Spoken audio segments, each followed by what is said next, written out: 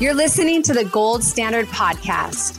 I'm your host, three-time Olympian and motivational speaker, Leah Amico. On this show, we're going to dig deep to unlock what it actually takes to build a foundation for greatness. If you're an ambitious person with big vision, but you feel like fear is holding you back, get ready for some major breakthroughs. Let's dive in.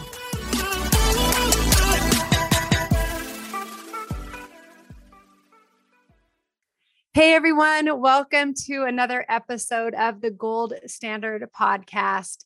You are going to want to listen and take notes. We have a very special guest today. Today's guest is one of America's foremost child behavior experts and founder of the Post Institute for Family-Centered Therapy.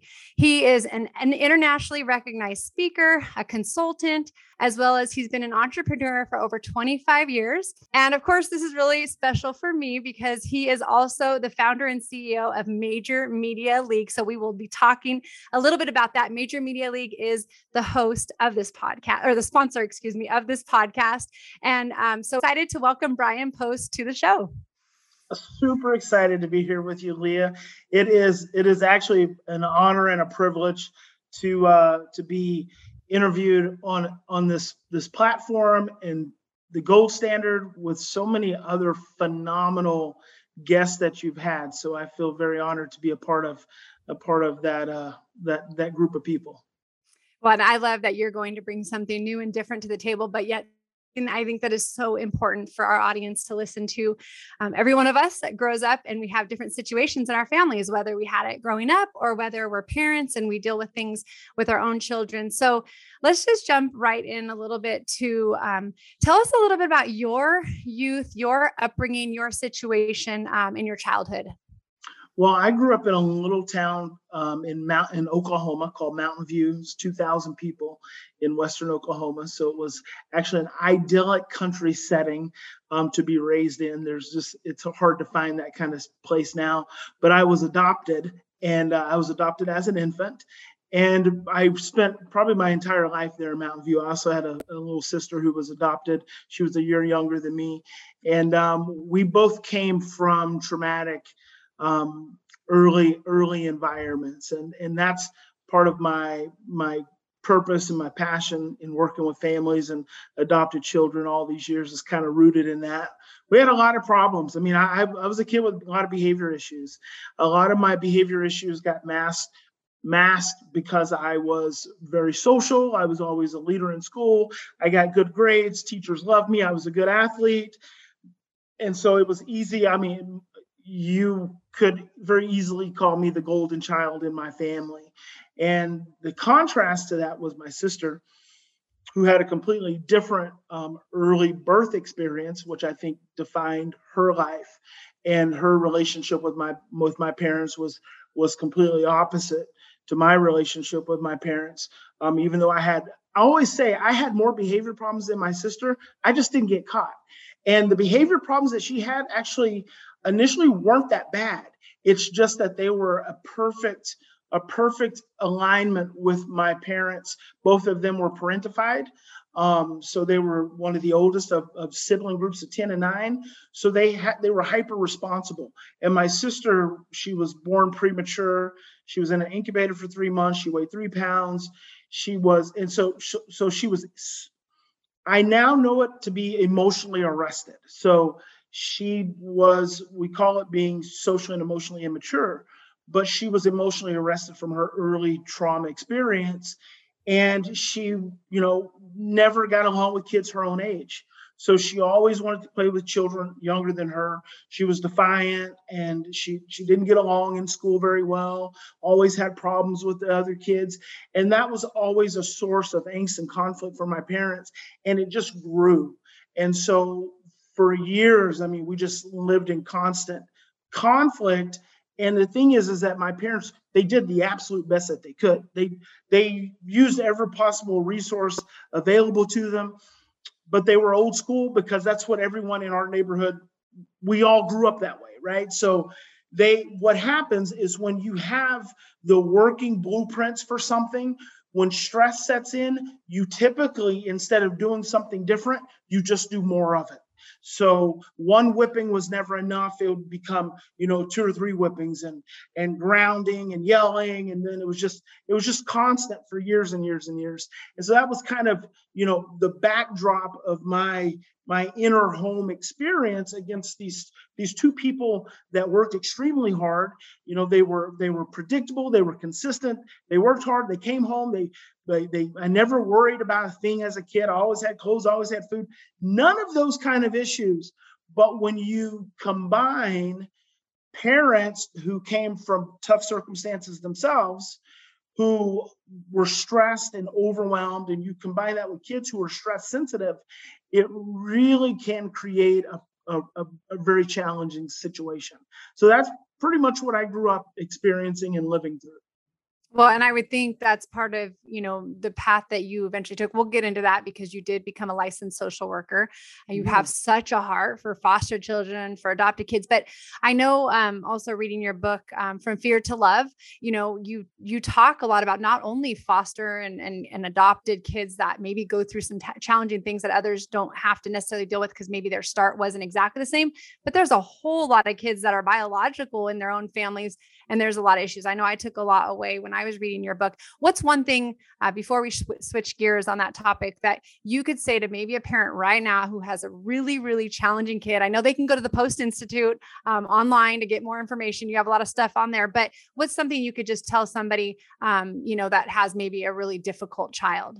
It's very simple. Your child is stressed. Stress and fear are the two biggest barriers to relationship in any home.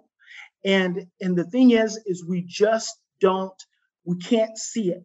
You can't see the stress because it's at a neurophysiologic level. Your child has a stress sensitive brain. So what stresses them and what puts them in a state of overwhelm doesn't look the same for you or for other kids their same age. So see the stress, think about it from a perspective of stress and fear, and then ask yourself, what can I do to reduce the stress in my relationship with my child today? And then what can I do? And I always say, what are 3 things you can do to reduce the stress in your home and in your relationship with your child? And what are 3 things you can do to improve your relationship? So do more of those 3 things and do less of those other 3 things. I love that. That's great. Okay. So let's go back a little bit. Let's go to, you said you were a good kid. You were, you had these issues, but maybe they were underlying. What helped you to be able to become a collegiate football player? Oh, so from the time I was in the 1st grade, that's all I wanted to do.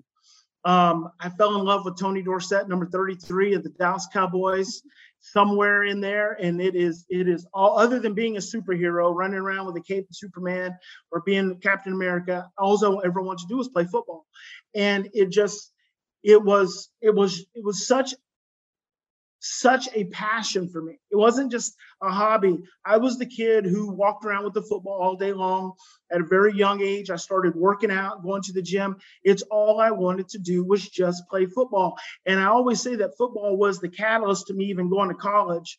Without football, I don't think that college was in my purview of something that I was really interested in, because school was easy for me.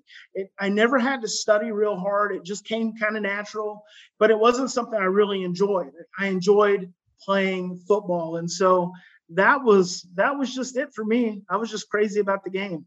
That's a great point. I think a lot of athletes, there's some that definitely just struggle through school, but they do it so they can make grades. Even obviously in high school, you have to be able to get a certain grade point average to be able to compete. And so when you find those things that you love to do, even that can be the driving point to help you get, whether your high school graduation or, your degree in college. Okay. So what would you say? I'm listening to you and I talk about goals, right? And the importance of that, dreams. Really, sometimes they can just be dreams, a vision you have, you just know where you wanted to end up. How important, because you've been an entrepreneur for over 25 years, you were a college athlete. You've accomplished so many different things. How important is goal setting in all of this and knowing where you want to end up? Oh, I would say it's probably one of the next to perseverance.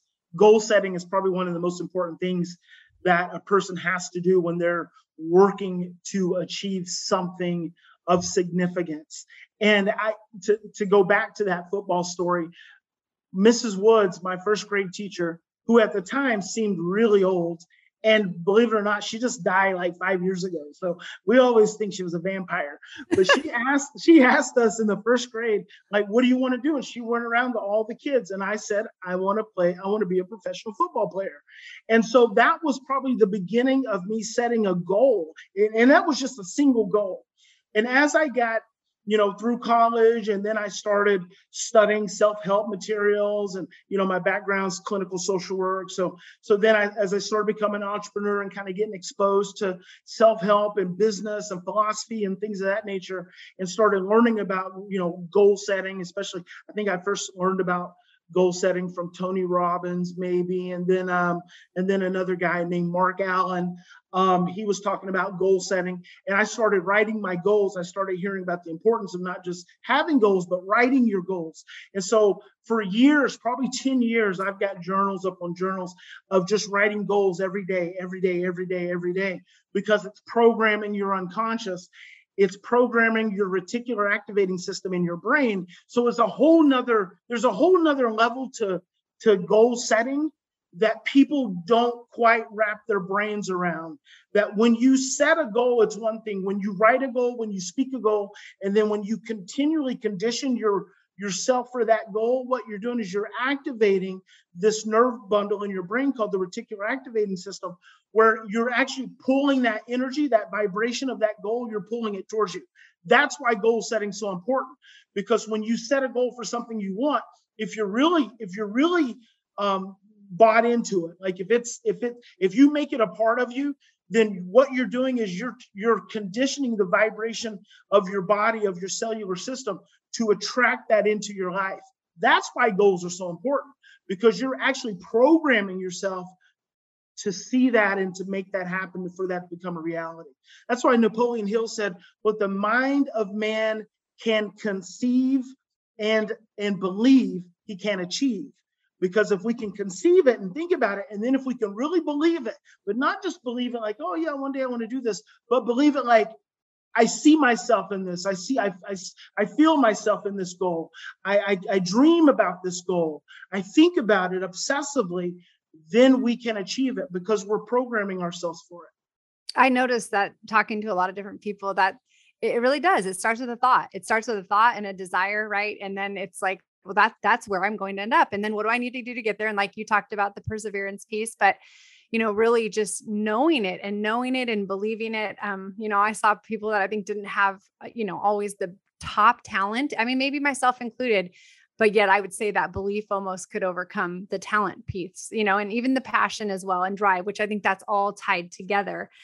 Okay. So you went to college, you graduated. Did you immediately know, okay, I want to be a social worker? Like, was that, from when you were young? Is that something you set out to do? Really, when I played college until my second year. After my second year, I decided I didn't want to play. I didn't want to play anymore.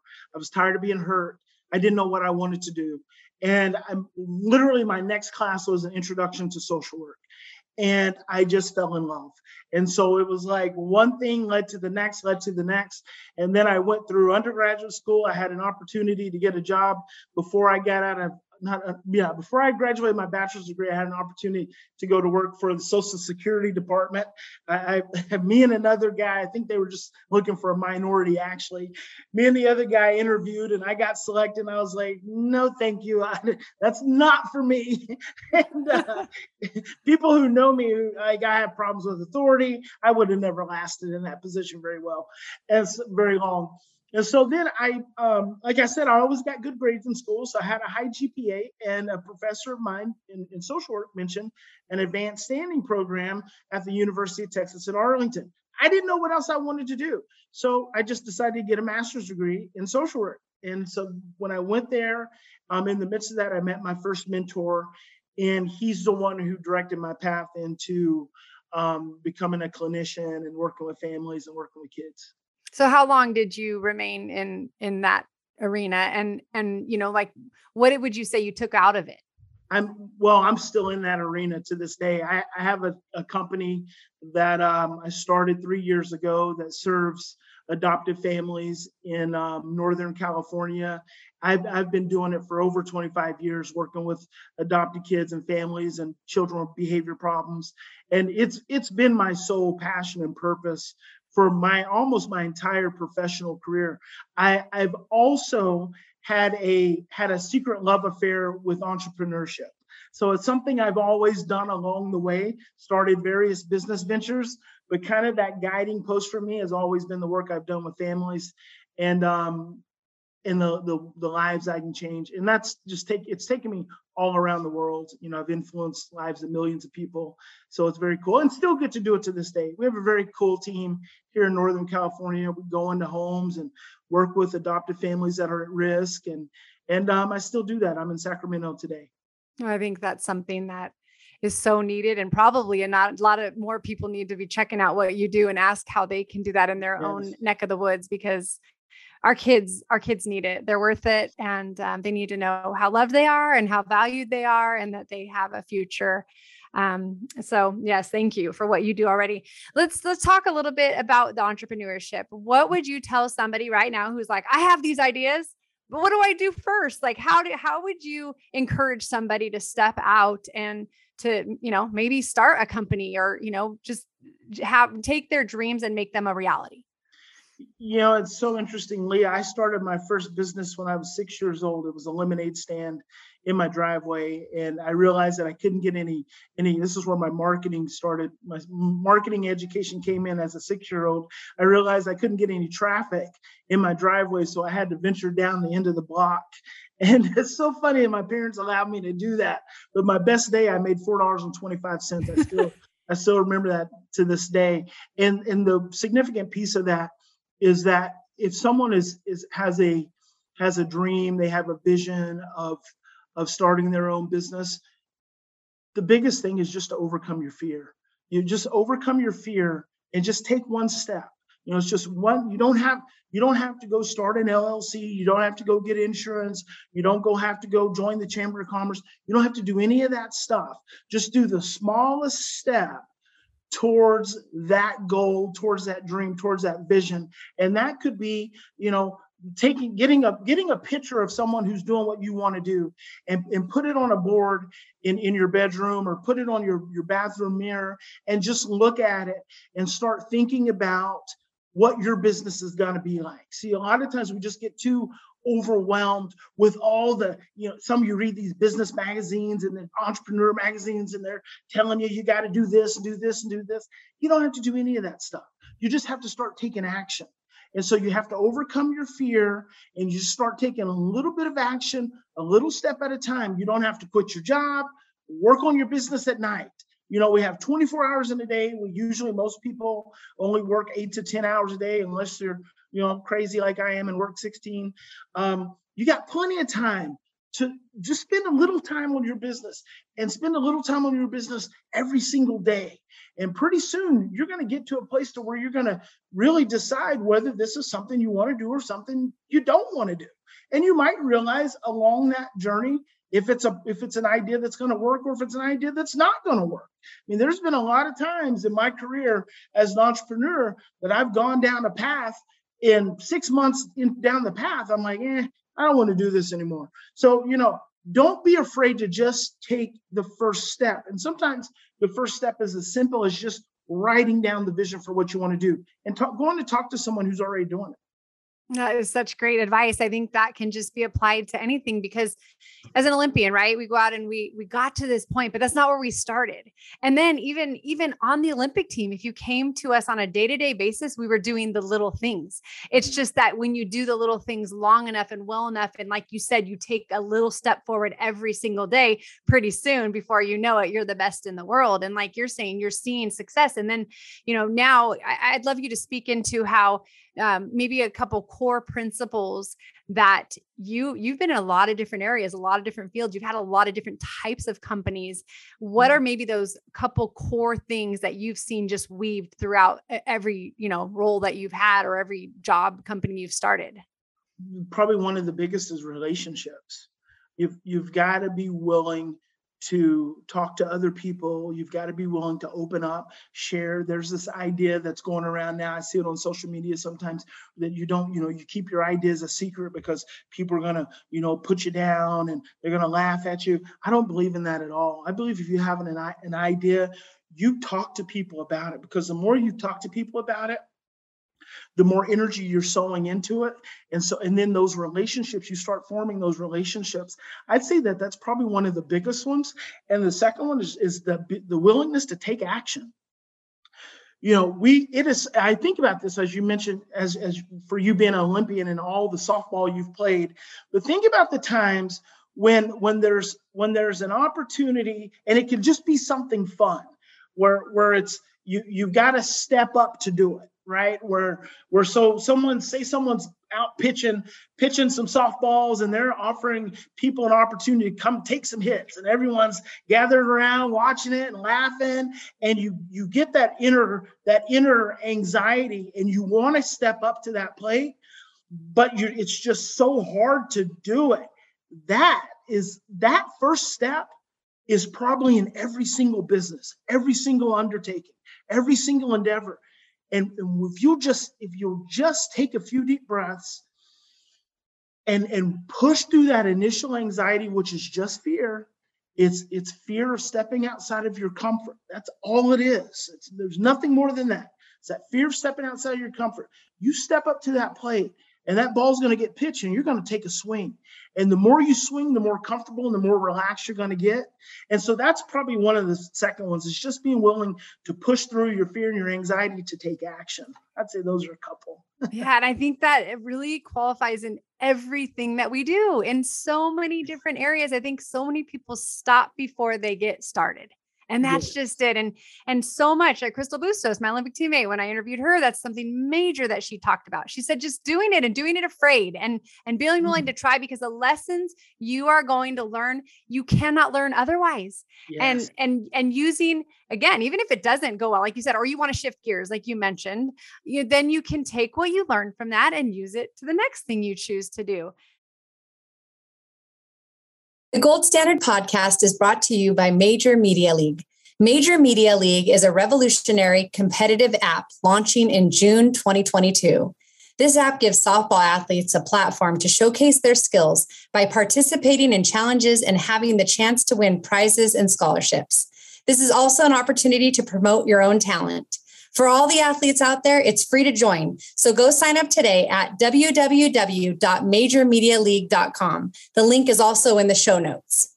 You'll be notified when the Major Media League app launches, so get prepared for the unbelievable opportunity that lies ahead to grow your brand as an athlete.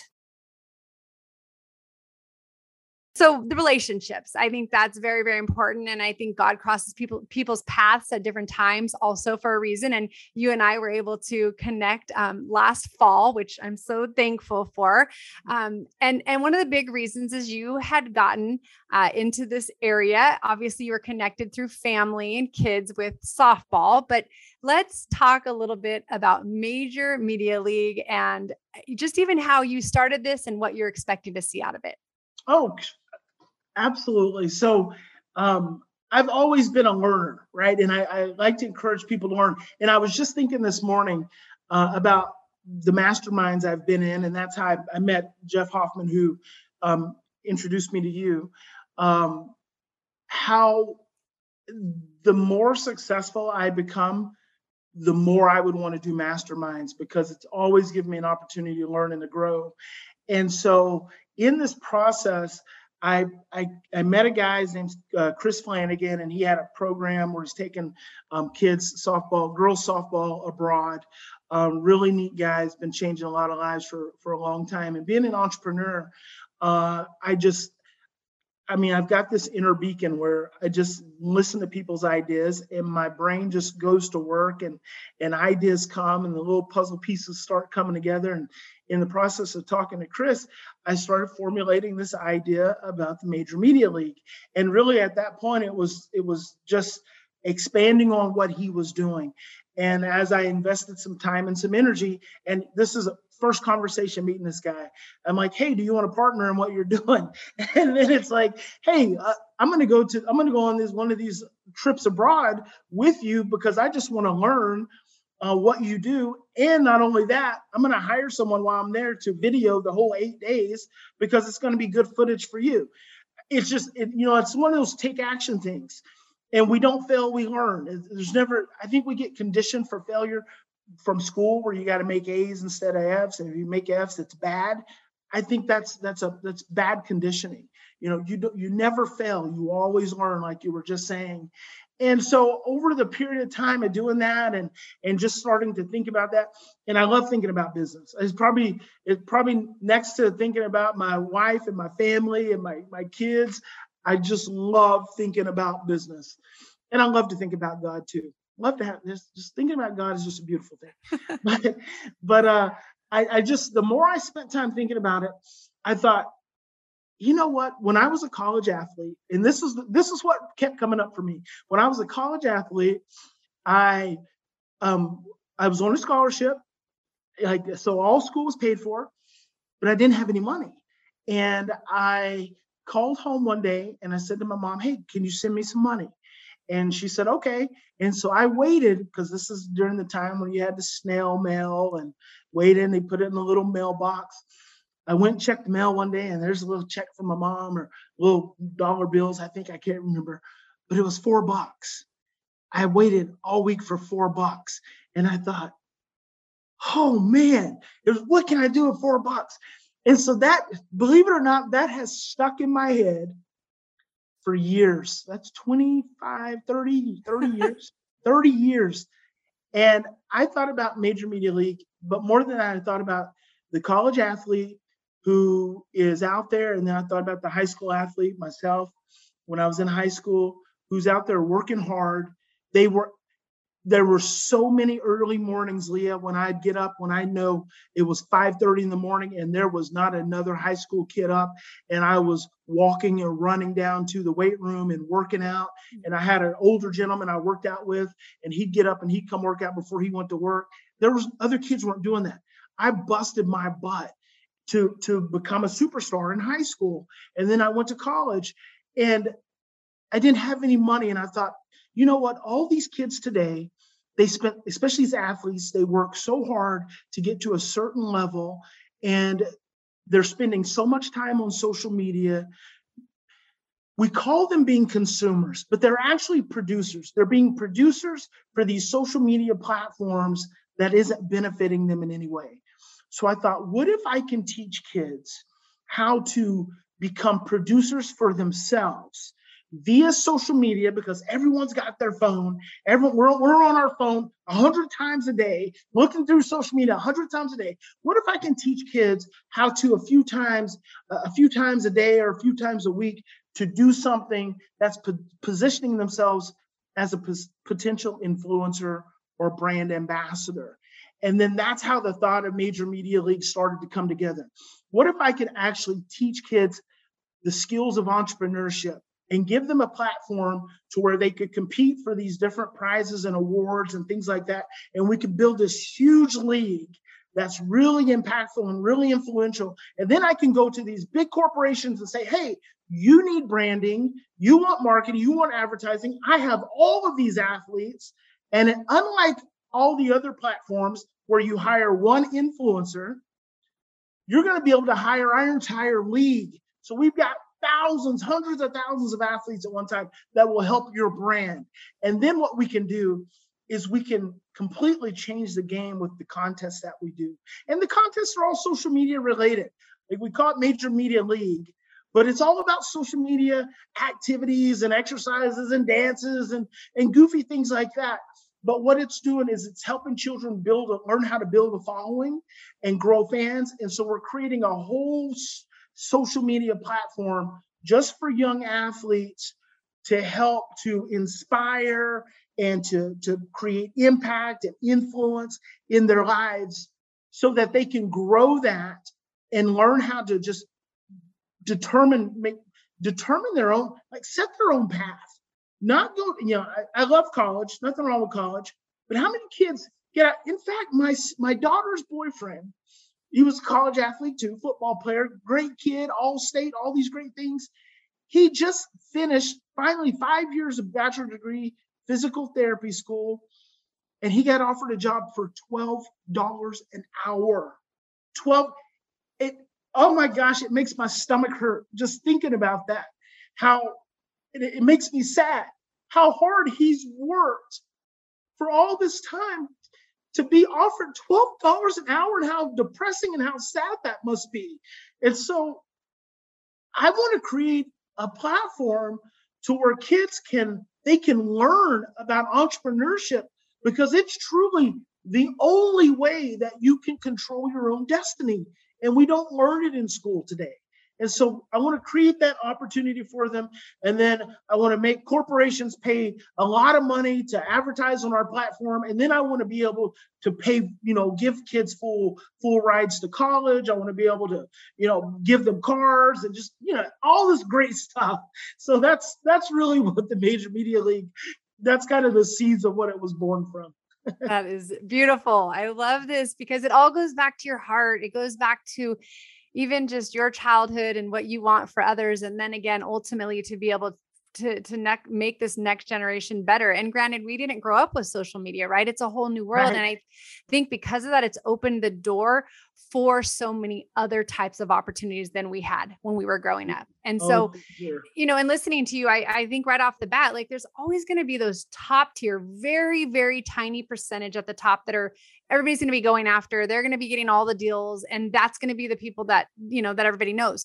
But I feel like this is the other 99.5% of athletes that don't have that can still use this platform and still learn from it. It's that idea of learning. And I know for me, it's something that could have helped me. I was fortunate, but I kind of played with some superstars that were the big names, and I've been very blessed to do a lot of the things I have. But I can see how, the benefit I would have had being able to learn how to build your brand at an earlier age. And I, for so long, thought, well, I don't have a brand. And so, I've learned a lot. You and I are in a mastermind together, and I've learned so much just from listening and gleaning from your wisdom. Like you said, I think who we surround ourselves with is so important. And that's, for you, the action point, stepping out and taking action, the relationships like you talk about, who are we learning from? Who are we around? Who are we next to? And then just continuing to grow our minds and to learn. And, really this podcast is happening because Bryan, you and I, and back in November, we were in Texas, you brought me out for an event and we're talking and you said, hey, have you ever thought about doing a podcast? And I said, yeah, I've thought about it, but if I was going to do it, it had to have a purpose and I had to have a reason, it really needed direction. And then just again, like you talk about, you and I just chatting back and forth, we got some clarity. And then I felt it just kept getting more and more narrow. And so really you're the reason, Bryan. That's why I'm so happy to have you on this first season because you're making dreams like mine come true just because you've come into my life. And now people are able to hear stories of other Olympians and my Olympic coach, and then people like yourself as well. So let's talk a little bit, before we go, because we still want to get a couple of these points. And your story, I think, really kind of just really touches on every aspect of the gold standard. We talked about goals already. Let's talk about the overcoming obstacles, the perseverance piece. You mentioned how that is, probably the main thing other than goals, like you said, and knowing where you want to go. Talk about that perseverance piece and how crucial that is for any of us to be able to reach, any success that we're striving for. Leah, the Bible talks about, the scripture in the Bible that talks about faith, focus, and perseverance. Of those three things, you put those three things together and you can accomplish almost anything that you want. And perseverance is, and man, I have gone through so much. So many dark days. And it goes back to the overcoming obstacles, goes back to the goals. I've gone through those dark days because I had those goals as a guidepost for where I wanted to end up, and not allowing myself to get mired down into where I was at, but where I wanted to go. So when it got really dark and when it was really hard, or when something didn't work out, or there was some big emotional challenge in my life, it was never about the right now. This is just the diamond, the coal that's being compressed and heated, because I'm going somewhere. And so it's like, if you keep your eye on the prize, if you keep your eye on the goal, that's why you got to have those goals, because obstacles are going to freaking come, because obstacles are what occur in your life to strengthen you and grow you to be able to become the person to achieve your goals. So if you have a big goal, you have to imagine you're going to have to overcome major obstacles, because that's the growth process. You don't have it in your life right now because you're not ready for it. But when you will stretch yourself, and you'll go through the challenges and you'll go through the obstacles, that's what's going to get you to the goal. So it's just, and this is why I have so much respect for athletes, because most athletes like yourself who reach the heights of athletic performance and achievement, you started young. And I know that journey as an athlete is mired with loss. It's mired with pain. It's mired with disappointment. And so there's thousands of experiences that you have to go through to condition your mind. And people, in our society, I feel like we don't embrace that mindset, what it takes to get that mindset of peak performance, to get to that place.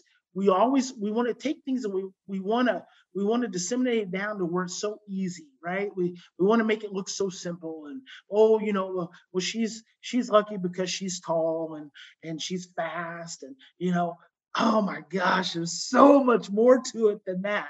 So obstacles, embrace them, love the process. Cry through it, sweat through it, bleed through it, and stay focused on the goal, because you're going through the obstacle in order to grow yourself to get to the goal. I'd have to just say what you said, the bigger the goal, the bigger the obstacles, but that's part of it, because you are going for something so big. And it's true. Every level that I reached that was newer and higher, college, and then the Olympics, like there were new challenges, harder challenges, but you're right. It just made me dig deeper and grow more and learn more. And then that's what helped me to be able to be on that podium next to my teammates. So you just said that so well. And that's the perseverance part, right? You have to keep going. You just don't quit. If you will just keep going, it is going to work out. Yeah. And it's true. We don't blare everywhere the discouragement, the frustration, the days that we want to give up or we think we're not good enough. That's not something we vocalize, but you're right. It's like, it's just if we chose not to walk away, if we chose to continue, right? And everybody has different situations, but I can look at moments that I had my freshman year of college. Can I really make it at this level? And I think in some ways it's okay to question that if you'll just keep going and find out. let me, I want to share something really, really vulnerable here, Leah, because it doesn't stop just because you've reached success. It is a part of everything. I mean, I'm launching the Major Media League, but my other business, I have several other businesses, all in different stages of growth, and they all have their own challenges, and they all make me feel insecure at various times. It's like I've been an entrepreneur for 25 years. I've had 20 different businesses. I've grown businesses to millions of dollars, and I feel significantly insecure about this new business and where I'm at in this other business. And it's like, oh my gosh. And there's so many times I want to just pack it up and I want to go home to mama's house and eat mama's fried chicken and lay on the couch and drink sweet tea and, just be taken care of. I'm 49 years old. That is so good because it's so true. Like it doesn't stop. It's just when it comes, recognizing it's going to still be there. But that's I am too. I'm going to fight back. Okay. So the leadership piece, I just think you're a great leader. At the times I've been around you, I don't know. For me personally, there's just something about like your calmness. Like you said, like there's just something when it's like when other people can feel like they can be heard, around you. What is the most important to you as a CEO? Like you said, having so many different companies, so you're working with a lot of people. What's most important for you as a leader? I think probably one of the most important things is just knowing that I don't have all the answers. And that's probably a big one for me. And the other one probably is equally is important is remembering to breathe and keep myself present and open and in a loving place. And being in a loving place doesn't mean that, you know, things are always going to work out and every relationship's going to work out. Sometimes you got to make tough calls, but I want to do it from a place of love. I'm going to do it from a place of presence and mindfulness. And so those are probably the big ones for me is just knowing that I don't know it all, being willing to keep trying to learn and reach out and also holding true the importance and value of relationships. We're going through a situation in one of my businesses right now with a few of my coworkers, my teammates. They're just really struggling, and one of them's really triggered. And it's so interesting to watch these adults regress to adolescence. But it's something I've seen a lot of, and to try to stay present and navigate through that in a really loving and connected way can be really challenging. Another thing that I want to mention, though, when it comes to leadership, is Cornel West. He is a human rights activist, and I think he's a professor at Princeton right now. He's the black guy with the big afro and the big goatee and the big gap, and he wears the suit. You see him on TV a lot.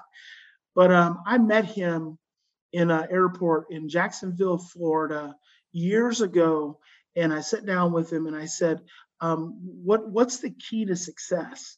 And he said, "Don't try to be successful." He said, "You're already successful." He said, "If you're flying and you're here in this airport right now," he said, "you're already successful. Work to be great."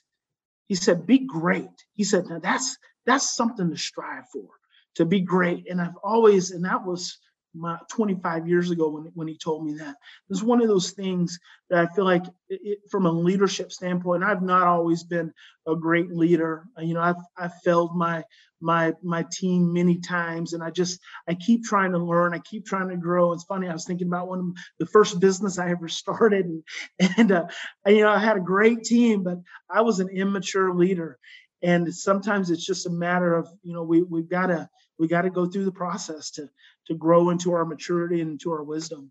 I think that's something important to remember too. Just because we're put in a leadership position, we are always growing, and that's going to change over time. Like you said, we should be becoming better leaders all the time, right? It's not, we don't usually lead the same way we do from year 1 to year 15, right? I saw that with my coaches, and I'd hear stories, and, I see people, talk about that. Coach used to do this with us, and so that's the point, is evolving and growing and learning, as well as culture. I mean, I'm thinking of that from the athletic standpoint. There's a lot of athletes, they're saying you just can't treat them the same. Even in parenting, I've heard like the things like, that used to work don't really work these days. And Right. Some of it probably never worked in the first place.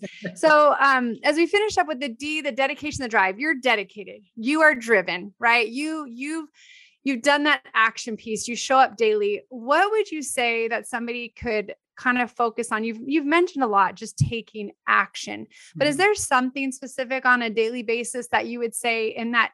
Because I feel like the dedication piece is almost that, like, where it all comes together. It is that, it's the action piece, like you mentioned. Is there something specific that you would say that helps you or could help others, like in that kind of daily mindset? Because it's a grind sometimes. It is a grind. And my answer to that would be to never stop learning. Learn every single day. Every day, Leah, I listen to some kind of educational video. I read some kind of educational material, some kind of inspirational material. I am a consummate learner.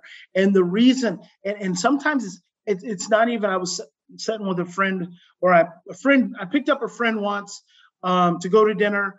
And when he got in the car, I was listening to an audio program, and he listened to it for a few minutes as I was trying to turn it off.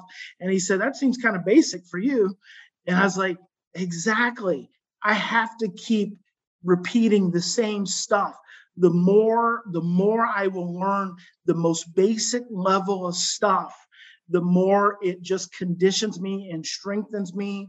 So I would say just keep learning. And if you want to start a business, or if you want to, my mom and I were talking about this the other day. The first book that I remember reading that turned me on to reading was a book called Out of Control by Thomas Hollywood Henderson, who was a linebacker for the Dallas Cowboys in the 1970s. I found that book in Mountain View, Oklahoma, in our little podunk grocery store on this little book rack. It was a paperback book. It had something to do with football. I happened to have $5 and I bought it. And that book changed my life. It turned me on not only to the focus on higher performance, but it turned me on to reading. After that, I read other football books. That was all that was important to me, was football. But it was that book, Out of Control, that opened me up to reading. And it completely changed my life. I told my mom, I'm going to reach out to Thomas Hollywood Henderson one of these days. But if you want to start a business, learn. Gary Vee says, go and do 40 hours of YouTube, 40 hours of Google. It's all there. It's right here on your phone. And the more you'll start pouring into yourself, the more your anxiety and your fear drops. So the more you learn and the more you know and the more you grow, the less your fear is. And that's because you are expanding the presence of love in your being. You're expanding the love in your energy and in your vibration by sowing into yourself. And the more you sow love into yourself, the dimmer fear gets.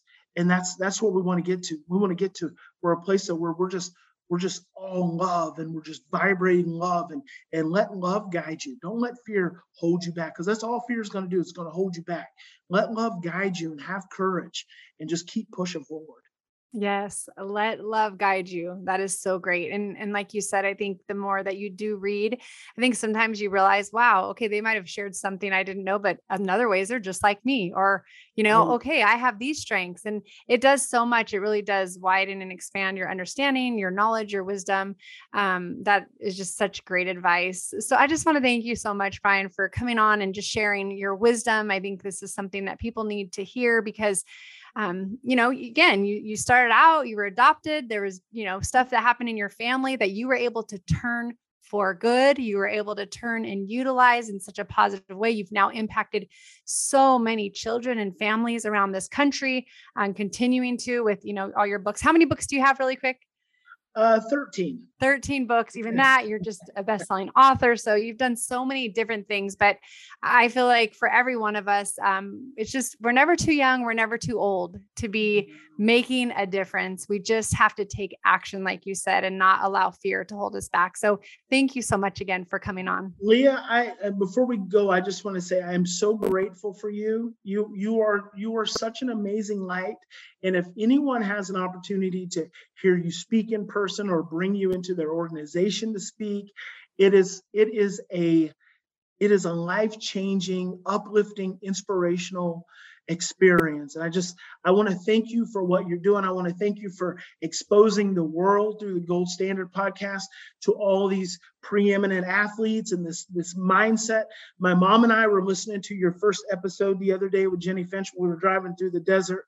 And I just said to my mom, I said, this is so awesome.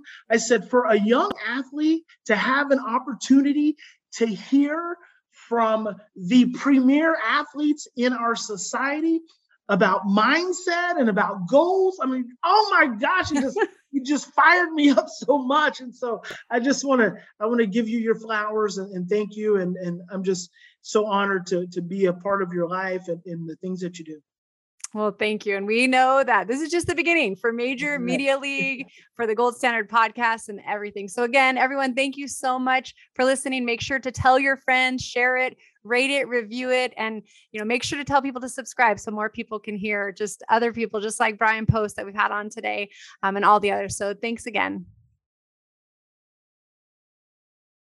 Bryan Post shared so many great comments. A couple I wanted to point out, first and foremost, was our willingness to take action, even if it's just the smallest step.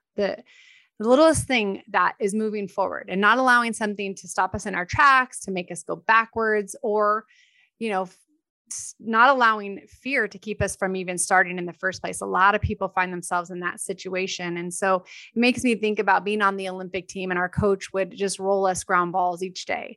And I think, some people might be surprised by that. They think, oh no, they must be out there just diving for balls every single play. But it was the opposite. We probably worked more on fundamentals than a young 10 and under team does, because it was such a crucial foundation that we had every day. And then what happens, we always built off of those fundamentals. And I think back to the Olympic championship game, winning the gold medal. And I just remember our shortstop getting so many ground balls in Athens, Greece. Natasha Watley was fielding, and she just got so many hard hit ground balls, but she made it look easy. And I just remember thinking, that goes back to all those ground balls every single day. They were rolled to us first, and then they were hit to us. And so our fundamentals were so good that it made the hard things look easy. If we take those little steps each and every day, those things that were hard, they're going to become easier. And then we're going to just keep taking new strides and new steps. Also, always being willing to learn and to grow. That's something we've never arrived. I remember competing as an Olympian and winning 3 gold medals with my teammates, and then thinking I still had stuff I could have learned. Or all the coaches, they, continue to be the best in the world. Mike Candrea, but he said he always had something to learn. And Bryan shared that as well. And so that's just a good reminder to all of us. Until the day we die, we always have something more to learn and to grow from. And then just lastly, I liked how he said, the bigger the goal, the bigger the obstacles. We're going to face obstacles. It's a matter of being ready for them, recognizing them when they occur, and then finding ways to get through them, finding people maybe that can help us over some of those obstacles if that's the case and that's what we need. But ultimately, it's recognizing that everybody's going to face obstacles. And the bigger things we do, the harder the situations we're going to face. But from that, we're also going to grow more than we ever have before. So I hope that you were encouraged by things that Bryan shared. I know I was. And just remember to keep using all of this information so you can live out the gold standard in your life.